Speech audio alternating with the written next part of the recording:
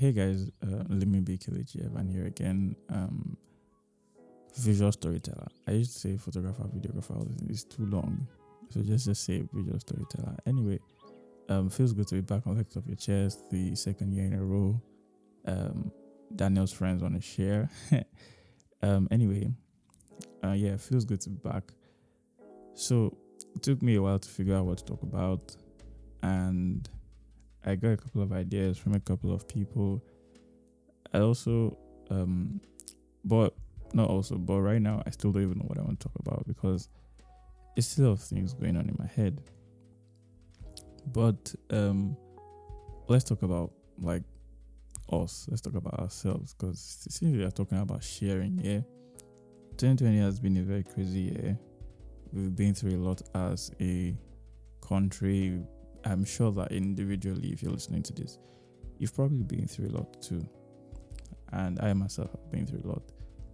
I think one thing I noticed is a general tiredness. I've generally, when I talk to like people my age, people a little younger than me, even people older than me, there's a general mental, like genuine tiredness. And I don't know if I would call it burnout or anything, but there's a general tiredness that has been sweeping through. It's like it's been blowing through the air of late. And it hits me really big because I am a hell of a workaholic. I work a lot and I don't even complain. That's a crazy thing. I have very little sleep. I'm not proud of it either. But a lot of times I find myself feeling unnecessarily tired. And it's not even like weak in body but weak in mind because there are a lot of things. I have a lot of things to do sometimes, and I know that I have a lot of things to do, but to get myself to do these things is a problem. And I think a lot of people can relate to that. But I would really want to hear other people's opinions on how they deal with these things. But why I'm talking about it, I don't even know. But I think it's great that everybody knows that we can all relate to this mental, like I'm sure as I'm saying this thing, people are nodding their head like, yes, you're just mentally tired. You don't know like how to go about the things that you want to do. And it's not like you don't love the stuff that you do. For example, I'm a full-time video producer and I love my job. There's no cap. Like if I was to pick, like to choose to do any other thing in this life ever, I would not choose any. I will still choose to be a video producer because of the things that it has done for me and the opportunities that it has given me. But there's some days when I wake up and I have no zeal at all to do absolutely anything. So this is just to let you know as you're listening to this that you're not the only one. You're not alone in this thing. We can all feel it. We're all feeling this burden that is sweeping through our generation that, you know, and then the pressure on social media doesn't even help.